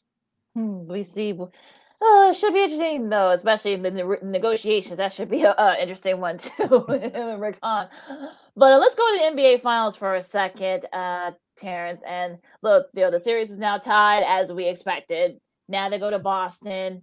What do you think are going to be the keys? We talked about it earlier, Sid and I, about is it going to be kind of like the veteran guys? Is it going to be kind of the role players? Is it going to be the younger guys? Who do you think needs to step up so that whoever team gets the advantage in this series? From a Boston's perspective, and I'll say that I'll be very surprised if Boston pulls this out and is hoisting the Larry O'Brien Trophy when this is all said and done. But in order for them to have a chance, we got to see more from Jason Tatum. We definitely have to see more from their best player. And if he's not playing at the level, if anywhere close to the level that we know he can play, Boston has no chance. I know they pulled out that win in game one without him doing much, but you see, it's going to be very tough for them to do that again when you're playing a team like the Golden State Warriors, who's clicking on all cylinders with that crazy core of Steph Curry, Klay Thompson, and Draymond Green. We saw last night with the return of Gary Payton Jr., that they have the others as Shaq, I love how Shaq calls the rest of the team the others. They have, they can cause Boston a lot of problems when they start to dig into their bench with guys like Jordan Poole, Gary Payton Jr., Andrew Wiggins, and they have dominated the boards really throughout the entire playoffs. So, so far. So I'm really looking forward to seeing though, if Jason Tatum can get it together. I don't know if it's inexperience, if it's nerves, if it's the defensive scheme. I honestly feel like it may be a mix of all of those, but I know he has to get it together, especially if he's spending all the time that he's not playing talking about how he's texting Kobe and how he's sitting or practicing in Kobe's old gear. I just really want to see more from him in this NBA Finals before it's all said and done, because when he does play well, these are two, I feel, very evenly matched teams, and I feel like because of that, it comes down to experience, which is why I lean over to the Golden State Warriors. But at some point, somebody has to slay the dragon. If you go through a Golden State Warriors team to get your championship, then I feel like that will put guys like Jason Tatum and Jaylen Brown on a whole nother level that I honestly didn't expect them to be this early in their careers, man. So I really tip my cap to those young players, but I feel like experience and that veteran aspect of knowing how to win this late in the year when it comes to, playing this late in June and NBA Finals, I just can't see myself not picking the Warriors to go ahead and win number 4. Yeah, speaking of the Warriors, Terrence, Draymond Green, we all know that he has an edge to him. He likes to mix it up with his opponents. He already had one technical foul last night early in the game, but him and Jaylen Brown got into in that tussle toward the end of that first half. The referees reviewed it and decided not to give either one of them technical fouls. So do you think that that Draymond Green should have been kicked out last night? And talk to us about his impact on the team. Nah, you know what? I don't think he should have been kicked out last night. I'm always going to be in favor of letting him get a little testy. I feel like it's good for that competitive nature of the finals. Both these teams want it, but when it comes down to Draymond Green and what he brings to it, are we surprised that he had a moment where where he was jeopardizing his availability at the most important part of the season? I feel like his ability to walk that line is my favorite thing about him. He reminds me of AJ Pierzynski. He's that guy that you love to have on your team, but you hate to play against because at some point, even when you don't know, he's going to end up inside your head, making you do some things that maybe you shouldn't have done. But on top of that, he's an elite defender, impacts the game in ways that I feel like we don't talk about enough. I feel like one day we're going to be talking about Draymond Green as a Hall of Famer, and I feel like he deserves it. Because I don't know if this Golden State Warriors core works, especially at this point in their careers, without a guy like Draymond who just is willing to do whatever. So I love Draymond Green. I love everything he brings to the game. I love how he talks in between games. And I'm looking forward to him, especially after his career, when he gets into the broadcasting side of it. It's going to be a pleasure listening to him because we know he's following in that mode like a KG of having no filter. So I've loved watching him play. I'm happy that he's been able to keep these guys at that level because I'll tell you the truth. When Kevin Durant left, I thought it was over for these guys. I didn't know if they could ever get back to this point, especially with Draymond saying stuff like, "Oh, KD was tweaking. He was asleep. We better without KD. We still gonna win." I was looking at Draymond like, "Hey, be quiet. Make sure don't nobody hear you say that." But you really got to salute those guys and the work that they put in to get back to this level. Man, it's just really kind of amazing what that core has been able to accomplish. Yeah, and absolutely. Also, too, wants to give Draymond a shout out because he passed Larry Bird and Kobe for number 10 in all time in assists in the finals. So he actually said this on Twitter about 45 minutes ago. He said, "Not half bad for a guy who can't pass." So there you go. Let's stay in the West for a second and kind of go outside the finals, Terrence. Quinn Snyder, who I think some would probably be a little bit shocked, or maybe they're not, depending on who you ask. He's resigned from head coach of the Jazz. They went to the playoffs the last 6 seasons, but never went to the conference finals. So. And some people are already saying, we know the rumors about Rudy Gobert and now the Donovan Mitchell rumors. Don't start Bulls fans, please. Don't do that. What do you think about the situation over in Utah? You know how Bulls fans are, Terrence. You know it. You know what? I can't front. Right before we hopped on, I was thinking about the possibility of what it would take to get Rudy Gobert over to the Chicago Bulls because he just feels a need. First and foremost, Rudy Gobert down there defensively, I think would make a huge difference for the Chicago Bulls. Now, as far as the Utah Jazz, it's an age-old situation that we've seen year after year. How many years can you continue to run it back without really achieving anything?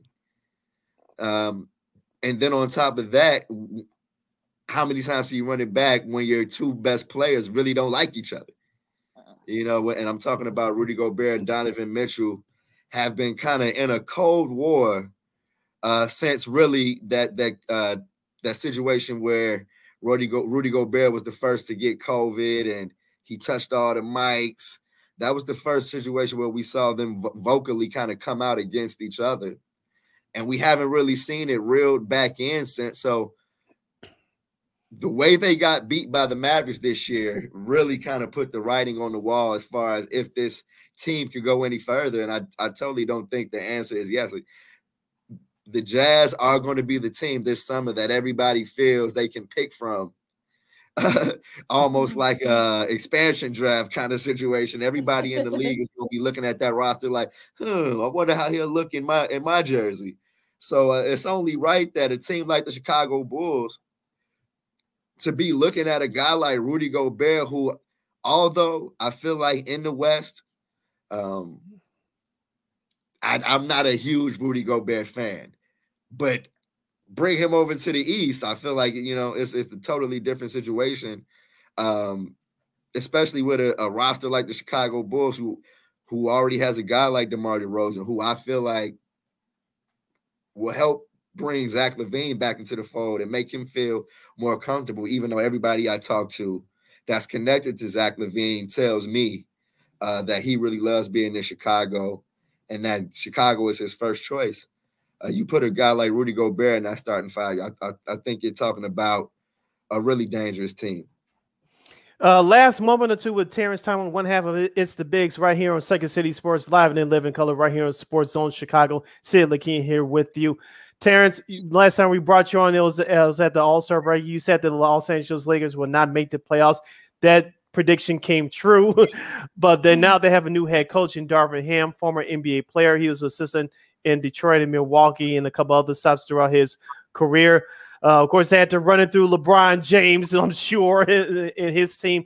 What do you expect from the Lakers this summer? Do you think Russell Westbrook and or Anthony Davis gets traded? You know what? What about LeBron James? Do you think LeBron James is going to get traded? I feel you could go a little bit further. He'll retire before that happens. You know what? I don't know if the Lakers are in position to really matter for the next couple of seasons if they don't trade Anthony Davis, if they don't trade Russell Westbrook. I feel like those things absolutely have to happen. They should have a couple of those moves maybe should have happened already. And honestly, I'm confused with the Lakers. I don't know how they get better. I don't know how they turn into a playoff team out there in the West right now when they've basically wrapped all of their hopes and dreams around LeBron James and his ability to also recruit, bring in players that he'll play well with. I feel like he's in an interesting point in his career where a lot of players feel like, hey, why do I got to go team with LeBron anymore when the team I'm on right now, we can run through the Lakers, or LeBron's not a factor if he's over there in LA. So I feel like they're going to have to get really crafty, really, they're going to have to be the Lakers, They're going to have to be the Lakers for real and really kind of do something, maybe what if they can find a way to get Damian Lillard, if I'm the Lakers, I'm thinking about one of those moves and not necessarily because if you trade Anthony Davis, what's the return going to be? Are you just trying to stack up draft picks? Is anybody willing to give up the house for Anthony Davis anymore, given the fact that he hasn't been able to shake his injury problems? And then on top of that, do you feel like our boy, excuse me, I'm forgetting his first name, but Ham, and I feel like I'm bogus for forgetting his first name. I remember Darvin Ham. I remember the dunk contest all those years ago between him and Kobe. Yeah.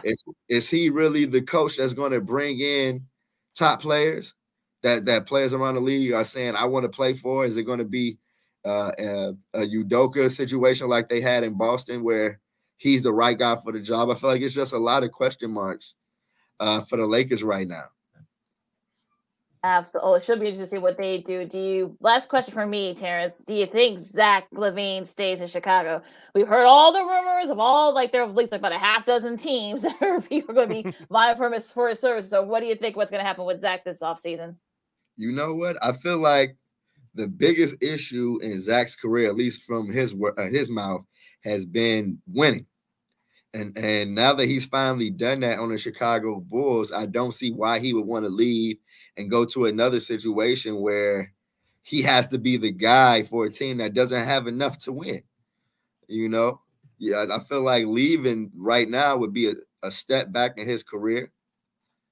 Even if you're talking about him going to be a third option in Los Angeles, I don't know if that's better than being a number one or number two option in Chicago. So I totally feel like, first of all, he can get the most money from the Bulls, and that matters. Second of all, I think this is home for him right now. I think the Bulls are his team. I think that he has the fan base. The fans love him. And I feel like I still think that Zach is going to get better over the next couple of seasons in his career. I feel like he's another guy that I want to stay healthy. You know, you look at the Bulls roster, there's a few players I want to stay healthy. But Zach is right there. If he stays healthy, you're talking about a 25 to 28 points per game score on a team that desperately needs a player like that. So the fit is there. I feel like he likes his teammates. The beef that we've kind of heard about over the offseason between him and DeMar, I feel like it's BS. I don't believe that at all. Those guys have a really good connection. And as far as Zach is concerned, DeMar is the kind of guy you want to play with. You know, especially, you know, if Zach is going to be a number 2 or number 3 option. DeMar is one of those guys who will happily take the mantle of being the guy to take the last shot. But Zach is more than capable. And I totally think that when the dust settles and we stop with all the rumors and whatever Clutch is planting in social media to be the conversation of the day, when all that's done, I think Zach is going to be a Bull. All right, that was Terrence Tomlin, one half of It's the Bigs. You can follow him on social media at Tomlin Does It. Once again, at Tomlin Does It. And you can follow the Bigs as a whole on Twitter at It's the Bigs. Terrence, as always, man, we appreciate you coming on to the show. Tell Eugene we said what's up. And you and him always have an open door policy right here on Second City Sports. We appreciate you, my man. Thank y'all so much, man. I truly appreciate you two showing us love for all of these years. And I wish you two nothing but the best. I got y'all. Yeah, back at you. Thank you so much. Keep up the great work. All right, now y'all too. All right. All right, that's our buddy Terrence Tomlin from It's the Bigs. Of course, you know, all the great work we've done with him and Eugene the last few years. We supporting each other, what we do here. So that's how we do it. And we're gonna take a break and we're gonna keep doing what we're doing because we got a lot to talk about still. We got the conference finals in the Stanley Cup. You got for the French Open recap, Rafa Nadal does it again. And also, too, CJ McCollum is going on right now as we speak. Speaking of what we said about Draymond, that's what CJ is doing. We'll talk a little bit more about that and other news as well. So, and also, too, and also, too, we got this is Old School TV Monday. Oh, yes. And Lakina doesn't know this, but we'll pay tribute to a television show that helped revolutionize a network. It's not what you think it is. We'll tell you about that coming up. Second City Sports on Sports of Chicago. We'll see you in a bit. AutomotiveMap.com presents the Sports Flash on the Sports Zone Chicago. NBA Thursday, the Bulls dropped their second straight 126-109 the loss at New Orleans. The Bulls are 42-31 with the setback. Zach LaVine led the scoring for Chicago with 39 points. Kobe White had 23. The Pelicans got 30 points from Devontae Graham, 25 from CJ McCollum, and a double-double from Jonas Valanciunas. Up next for the Bulls, they'll try and snap the skid tomorrow night when they visit Cleveland. The Blackhawks put a 2-game winning streak on the line tomorrow when they visit the Vegas Golden Knights. Chicago with a 4-3 win at Los Angeles yesterday. Alex DeBrincat had the shootout winner. Colin Delia made 43 saves through overtime in just his second start of the season. Spring training Thursday, the Angels beat the Cubs 5-4. Today, it'll be the Cubs taking on the Rockies. The Giants beat the White Sox 9-6. Today, the Sox will face the Mariners. For lightning fast sports updates, download the Score app. It's free and one of the most popular sports apps in North America. I'm Chuck Sanders. That's the Sports Flash on the Sports Zone Chicago. Nobody protects you from mayhem like Allstate. I'm a speed bump. Did you hear what I said? I'm a speed bump. And if you have cut rate car insurance, the cost to reattach your muffler could really be a bump in the road. So switch to Allstate, save money, and be better protected from mayhem, like me. Based on coverage and limits selected, subject to terms, conditions, and availability. In most states, prices vary based on how you buy. Allstate Bar and Casualty Insurance Company and affiliates, Northbrook, Illinois. Have you wanted to speak a new language but thought it'd be too difficult or take too much time? Then try Babbel. In just 15 minutes a day, Babbel teaches you conversations that you will actually use. With 14 languages and lesson topics like travel, business, relationships, and more, you'll learn what matters most to you. Babbel. Language for life. Learn a new language with ease. Go to Babbel.com to try for free. That's BABBEL.com.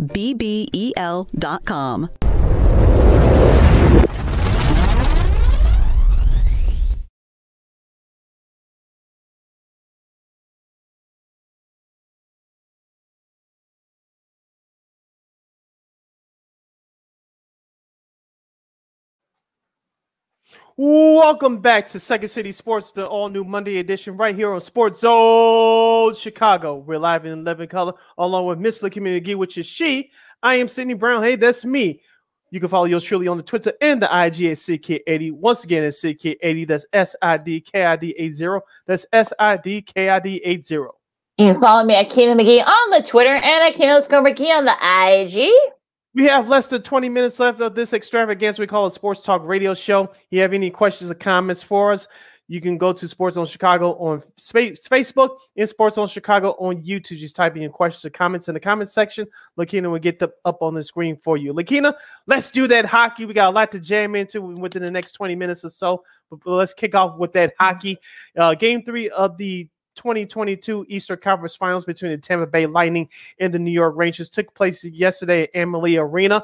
And the Tampa Bay Lightning, after trailing 2-0 in the series and in the game, the Tampa Bay Lightning scored 3 unanswered goals, including Nikita Kucherov, Palat, and Steven Stamkos. The Tampa Bay Lightning got back in the game and got back in the series with a 3-2 victory. They now trail their best-of-7 series to the New York Rangers 2-1.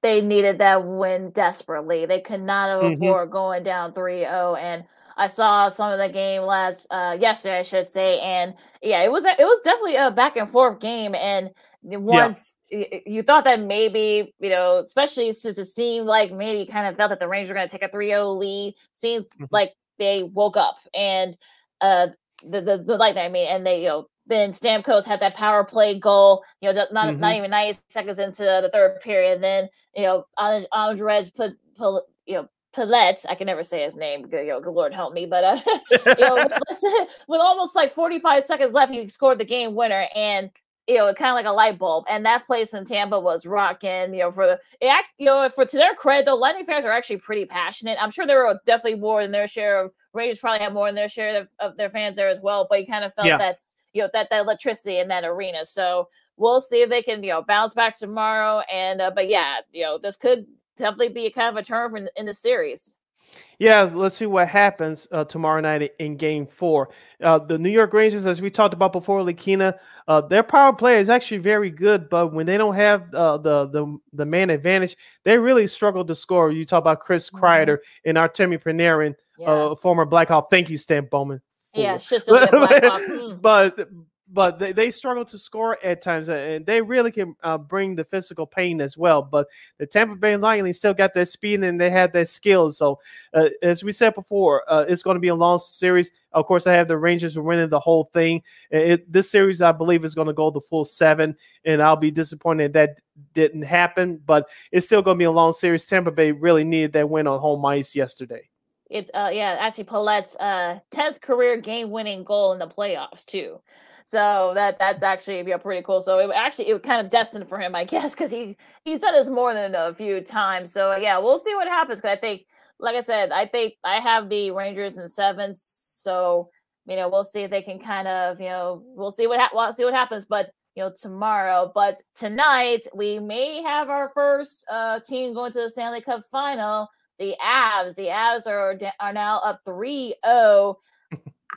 I don't know what's going on with it seems like where is everybody for the Oilers? Where I know Kane's it looks like he's probably going to be suspended because he's did the he had the dumb hit on Kadri Saturday. Poor Kadri's getting picked on a lot these playoffs. I don't know why, but I know St. Louis now. What happened on Saturday? I don't know what's going on. But as far as the game is concerned, Connor McDavid showed up. He scored the first goal of the game. But the Edmonton Oilers couldn't sustain that energy. The Kucherson from Colorado actually scored 2 goals in that comeback. It basically is about talent and experience for Colorado in the youth and inexperience at times of Edmonton. Edmonton has been in the playoffs before, but they haven't had this much experience. It's a learning lesson, regardless if they get swept tonight or not. It's a learning experience for them. I think it's going to help them moving forward. But Colorado, now they've been knocking at the door these last couple of years, that they could definitely kick it in tonight, as you mentioned, with the win and the sweep of these in the Western Conference Finals on their way to the big show. Yeah, that was their 7th comeback win of the playoffs this season. So that's second most in franchise history behind the last time they won the cup in '96. So that when they had 8. So again, this is sort of like, I guess, sort of, sort of like a rhythm here. But yeah, I mean, Edmonton needs to get it together. They really do, and hopefully they can kind of at least try to make a put in an effort.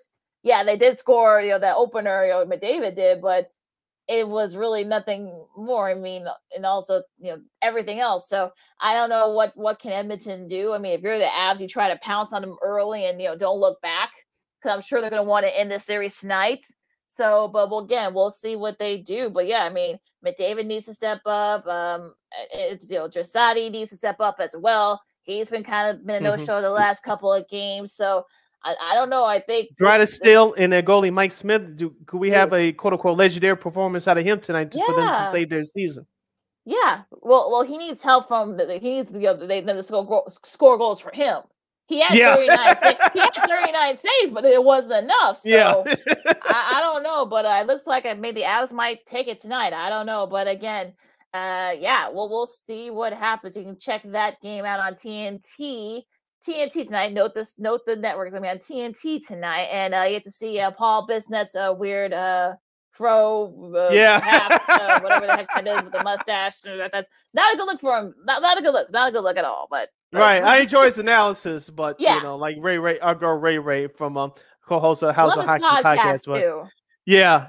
So you guys check that out. So the Avalanche and Oilers tonight at 7:00, Game 4 from Edmonton. That's on TNT here in the States at 7:00. Of course, tomorrow, Tuesday, will be Game 4 of the Eastern Conference Finals between the New York Rangers and the Tampa Bay Lightning. That's Tuesday.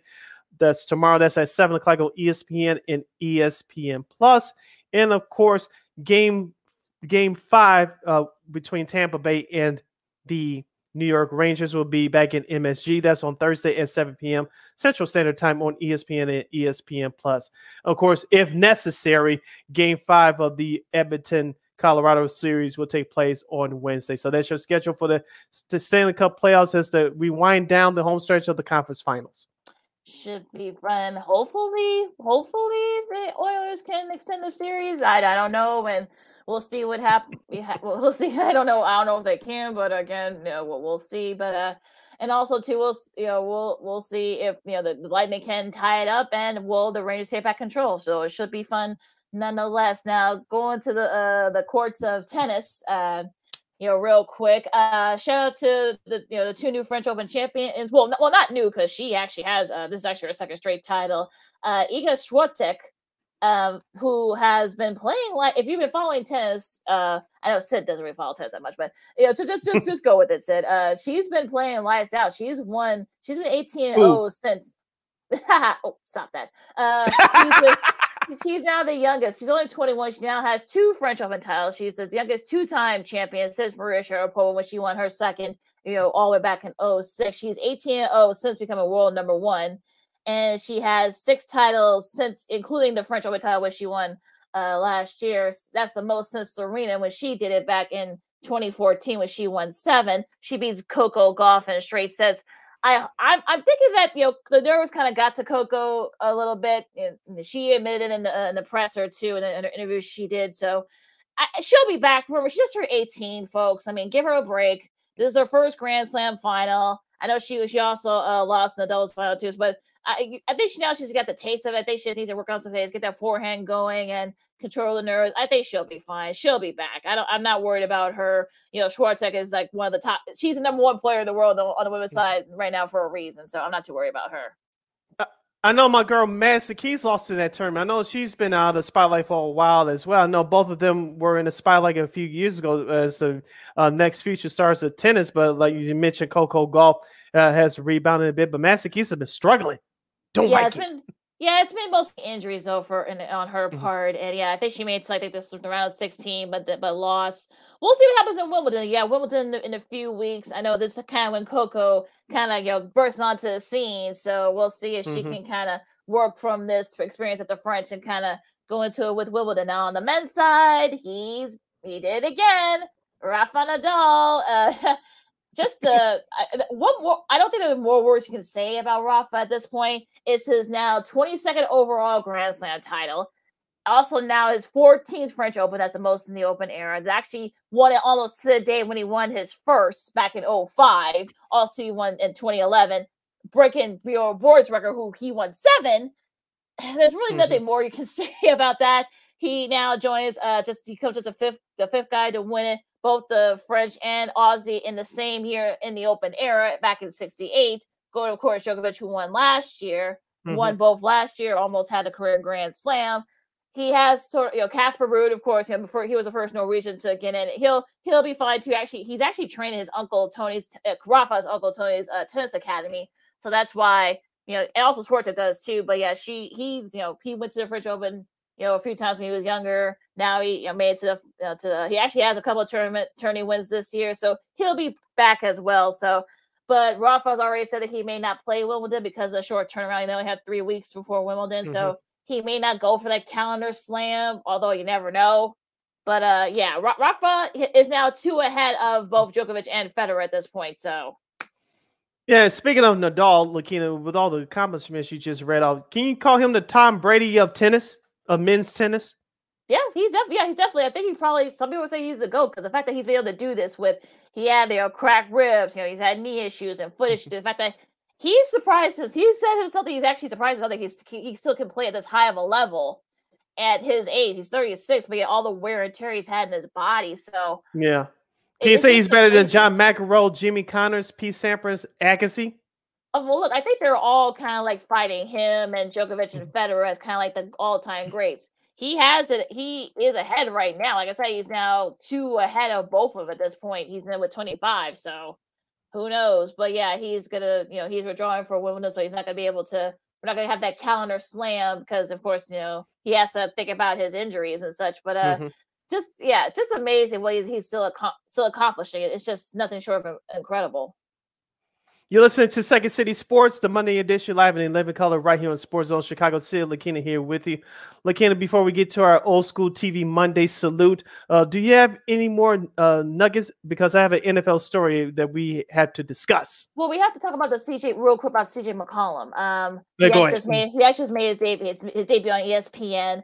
It's a multimedia kind of thing where he's going to be doing the ESPN wraparound. If he's going to be appearing on Get Up, First Take, Sports Center, while he's still playing as well, of course. And you're a very smart guy. I mean, this is very kind of similar to what the Draymond Green did and such. And it's going to be very interesting to see how he does this. I mean, he's a pretty smart guy, so I'm sure he's probably going to be doing some college, coops as well. I'm sure they're going to probably get him to do that. Of course, he was at Lehigh, of course, when they upset Duke all those years ago in the first round. But this is actually a really cool kind of concept. And yeah, I think he's going to do fine. And yeah, we'll see what he does, especially in end season, because he's going to be doing some stuff in season as well. He's going to be traveling. So that's going to be kind of like the kicker too. That's going to be the more interesting part. Yeah, he's doing the same thing, but a little bit more responsibility, like Draymond Green is doing. Of course, Draymond Green is part of the Colin Cowherd's podcast network of The Volume. He drops a podcast a couple of times a week. Of course, he's doing stuff with TNT, and so he's preparing. They're preparing him to eventually replace Charles Barkley once Draymond Green's career is done. So, like you said, CJ McCollum, he did a few things at All-Star Weekend a few years ago for ESPN or for Turn. I forgot which one, but he's a very smart young man. So. He's going to do just fine. Yes, he will. So yeah. So it's going to be very interesting to see what he does, especially in season. That's really going to be the thing for me. I want to see how this goes with him. Yeah. But go ahead, Sid. As we always say, Lakina, the NFL is a 12-month sport, and today they don't disappoint. This comes to our good friends at Awful Announcing. It says, headline, John Lynch says that post-NFC Championship game address was key to him turning down Amazon's $15 million offer. Quote, how do I sit up here and address these guys and talk about having the fortitude to fight through the pain of losing a game like this, the NFC Championship game to the now defending champion Rams, through the pain of losing a game like this and then turn around and bolt on them? When Amazon launching its exclusive Thursday Night Football broadcast this fall, this offseason saw a lot of drama about who would form that broadcast booth. Amazon eventually landed on Al Michaels and Kirk Herbstreit that the news came officially in late March. But there were several other figures mentioned before that on the analyst side in particular. One of those was San Francisco 49ers current GM John Lynch, who worked as a game analyst for Fox from 2008 through 2016. Andrew Marchand of the New York Post reported in February that Amazon had talks with Lynch and added that they'll likely offer to triple his 49ers salary at $5 million right now, but noted that later that Lynch quickly shut that down at the talks after one dinner. Lynch then said in an early March press conference that the NFL comment that he stayed because of the opportunity that he thinks the 49ers have to compete for a title with their current roster. Lakina, John Lynch, I thought was very good when he was doing his work with Fox many years ago, but he wants to keep his current job. I don't blame him. The 49ers are still in the mix for the Super Bowl. Which quarterback would that be, Jimmy Garoppolo or Trey Lance? That remains to be seen. Of course, as we all know, as Bears fans, they open up here in Chicago on September 11th to kick off the 2022 season. So, of course, Amazon's been talking to Richard Sherman and Marshawn Lynch to be part of their coverage as well.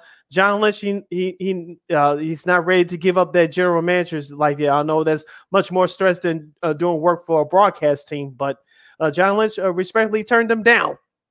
Yeah, well, he did respectfully, so I guess you can kind of give him that much. He is definitely a gentleman. But yeah, I mean, like I said, this core, I know, Deebo Samuel, I know, with the trade talks and such, but I think they'll figure it out. I know he's not over there in mandatory mini camp right now, as it is going on all over the league. But yeah, I think he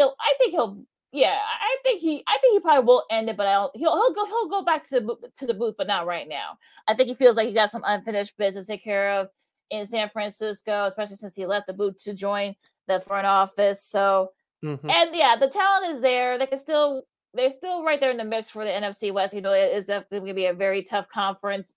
But I think he made the right decision. I mean, the fact that Amazon offered to triple his salary, but yet he still told him no. You gotta give him a comment for that to feel like he wants to be committed and perhaps try to win a Super Bowl in San Fran. I can't say I blame him. Yeah, we don't blame him at all. So we'll see what the 49ers do moving forward for this upcoming season. Lakina, let's end this show on a high note as we go to Old School TV Monday. We pay tribute to an unsung TV show that we feel like that has made an impact on not just only on American culture and Black culture, but pop culture as a whole around the country and around the world. Today, yours truly wants to salute Club MTV. Club MTV was a half-hour television show modeled after American Bandstand that aired on MTV from August 31st of 1987 to June 26th of 1992. Club MTV was part of MTV's second generation of programming as the channel was phasing out its original 5 VJs and introducing new ones. It was hosted by downtown Julie Brown at a large dance club in New York City. The show cut back and forth between teenagers dancing to a hit dance song and the video of that hit. In later shows, they would dance exclusively to freestyle music. Often there were music guests who performed their new singles, such as Paula Abdul, Expose, Jody Watley, Debbie Harry from the group Blondie, New Kids on the Block, Vanessa Williams, Sheena Easton, Debbie Gibson, Salt and Pepper, MC Hammer, Taylor Dane, D-Light, Pet Shop Boys, EU, Doing the Butt, Vanilla Ice, Samantha Fox, Soul to Soul, Black Box, Company B, El DeBarge, Donna Summer, Inner City, and more. They feature others rock groups like the Ramones, Mr. and the Dead Milkmen, and NXS. The show will go to with the rise of popularity of freestyle music. Club MTV began using the music nearly exclusively with a few house and hip hop songs thrown in. In 1989, MTV introduced the companion show for Friday nights called Street Party that aired the complete videos of songs used on Club MTV. Though modeled after American Bandstand, the show had more sophisticated nightclub look. The women, especially many of them inspiring models, dressed in provocative club wear, skin-tight dresses, spandex pants, mini skirts, fishnet stockings, and the show became known for its sexual allure. In a special broadcast in 1999, some of his more scandalous moments were featured during that special. Notable entertainers that were used Club MTV for is started including Camille Grammer, Anastasia, Lucas Prada, Hill Harper, Jennifer Esposito, S.S. Atkins, Michelle Fitzcage, and Darren Henson.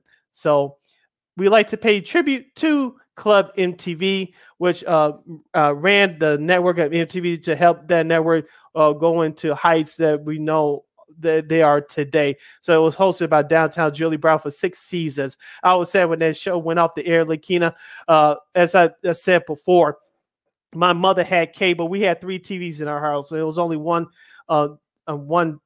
TV in my house that had cable, and I would try to sneak and watch MTV, which I did a few times, and I remember watching that show. That was a very good show. You know, they were watching shows like Soul Train and American Bandstand, which they model after, but it was a very good TV show. I wish that show was an hour. I believe it was on every day throughout the week, and so they couldn't go to an hour, but that was a very good TV show. Of course, Downtown Julie Brown is still doing things within the entertainment industry right now. She still looks good for her advanced age, but even though we talk about Soul Train a lot, Lakina, I know we make fun of Bandstand here and there, but in my opinion, Club MTV was the second best dance show next to Soul Train.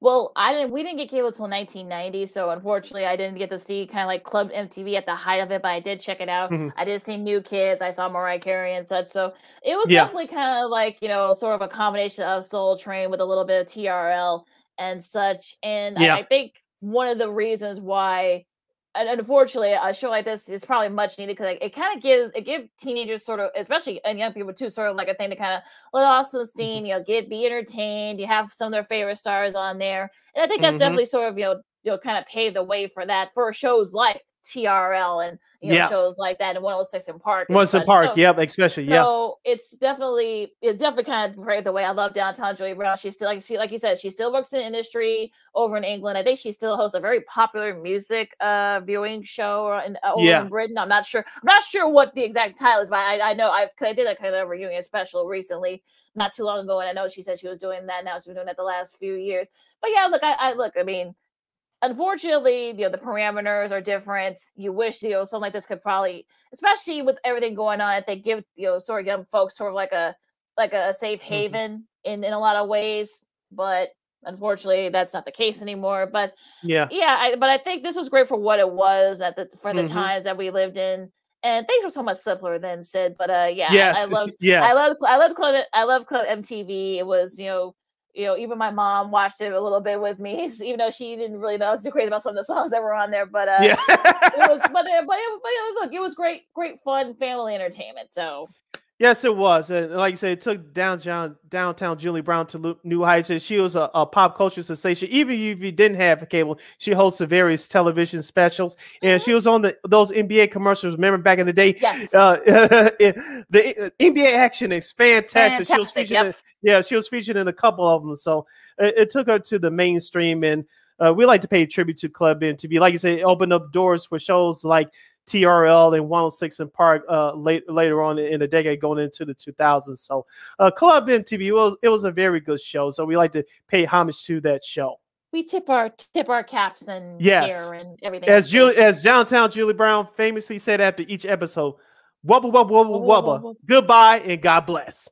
We should wait until after the end of the show. We should wait until after the end. Glad to get that in there because, you know, my brain sometimes goes crazy. So right. Yeah, absolutely. And right before we go, the College Football Hall of Fame, you know, for next year's class, some of them, those names have been filtered out. And if you're one of those, some of the names on the list will make you feel old. Check this out. Marshawn Lynch is up for consideration. Luke Kuechly, James Laurinaitis, Ryan Leaf, Peter Warwick, Hello Inata. Remember that name? That takes me back to my late high school, early college years. Peter Warwick is special. Yeah, Julius Pepper, Simeon Rice, Anton Randall L, Eric Redd, our buddy Chico, you know, Ron Rivera, of course, now the coach over with Washington. He's up for it as well. So yeah, so definitely some very recognizable names. And Tim Tebow and Troy Vincent as well. And Eric Weddle too, another name, D'Angelo Williams, among many others. So so you can definitely check that out on the College Football Hall of Fame. I actually had a tweet. You can go through my Twitter account. I actually said, "Oh my God, these names make me feel old." And they actually agree with me. And their Twitter account, I don't know who their social media manager is, but they agree with me. So there you go. Yeah, I'm right behind you, Lakina. Oh, gosh. But on that note, you can follow me at Keena McGee on the Twitter and at Keena_McGee on the IG. You can follow yours truly, Sydney Brown, on the Twitter and the IG at SidKid80. Once again, at SidKid80, SIDKID80, SIDKID80. Make sure you download that Sports Zone Chicago app, wherever you get your apps. Make sure you follow Sports Zone Chicago on all social media platforms, Facebook, Twitter, Instagram, and YouTube. Make sure you subscribe to our podcast at War on Anchor. We're available on all podcast platforms, including the iHeartRadio app. And make sure you follow War Media at WARR Media on Facebook, Twitter, Instagram, and YouTube. And thank you very much in advance for your support. Like, share, subscribe, and tell your friends. Yes, and we'd like to thank Terrence Tomlin from It's the Bigs for joining us today for discussing the NBA Finals in Chicago White Sox baseball. And make sure you catch Second City Sports live and in living color every Monday, every Friday from noon to 2 p.m. Central Standard Time right here on Sports Zone Chicago. One more again, as you young folks would say. Catch Second City Sports every Monday, every Friday live and in living color from noon to 2 p.m. Central Standard Time right here on Sports Zone Chicago. Enjoy the sports this week, everybody. You've got some great matchups. Of course, you got the NBA Finals. Return again on Wednesday. You got the conference finals. We'll see if Colorado can end it tonight. Also, you got the Women's College World Series. UCLA beat Oklahoma. I know Troy Aikman had a tough time. Well, he actually said he was playing for he was here for UCLA. And they actually did end up winning that game against Oklahoma 5-1. But enjoy the Women's College World Series. You got the Men's College World Series on the baseball side coming up as they get ready for Super Regionals too. So a lot of great sports this week. Enjoy it, everybody. First hit, I'm Lakina. If you're not going to get vaccinated, wear your mask, but also to just be good to each other. This has been Second City Sports on Sports Zone Chicago, and we'll see you Friday. Wubba, wubba, wubba. Goodbye and God bless. Holla!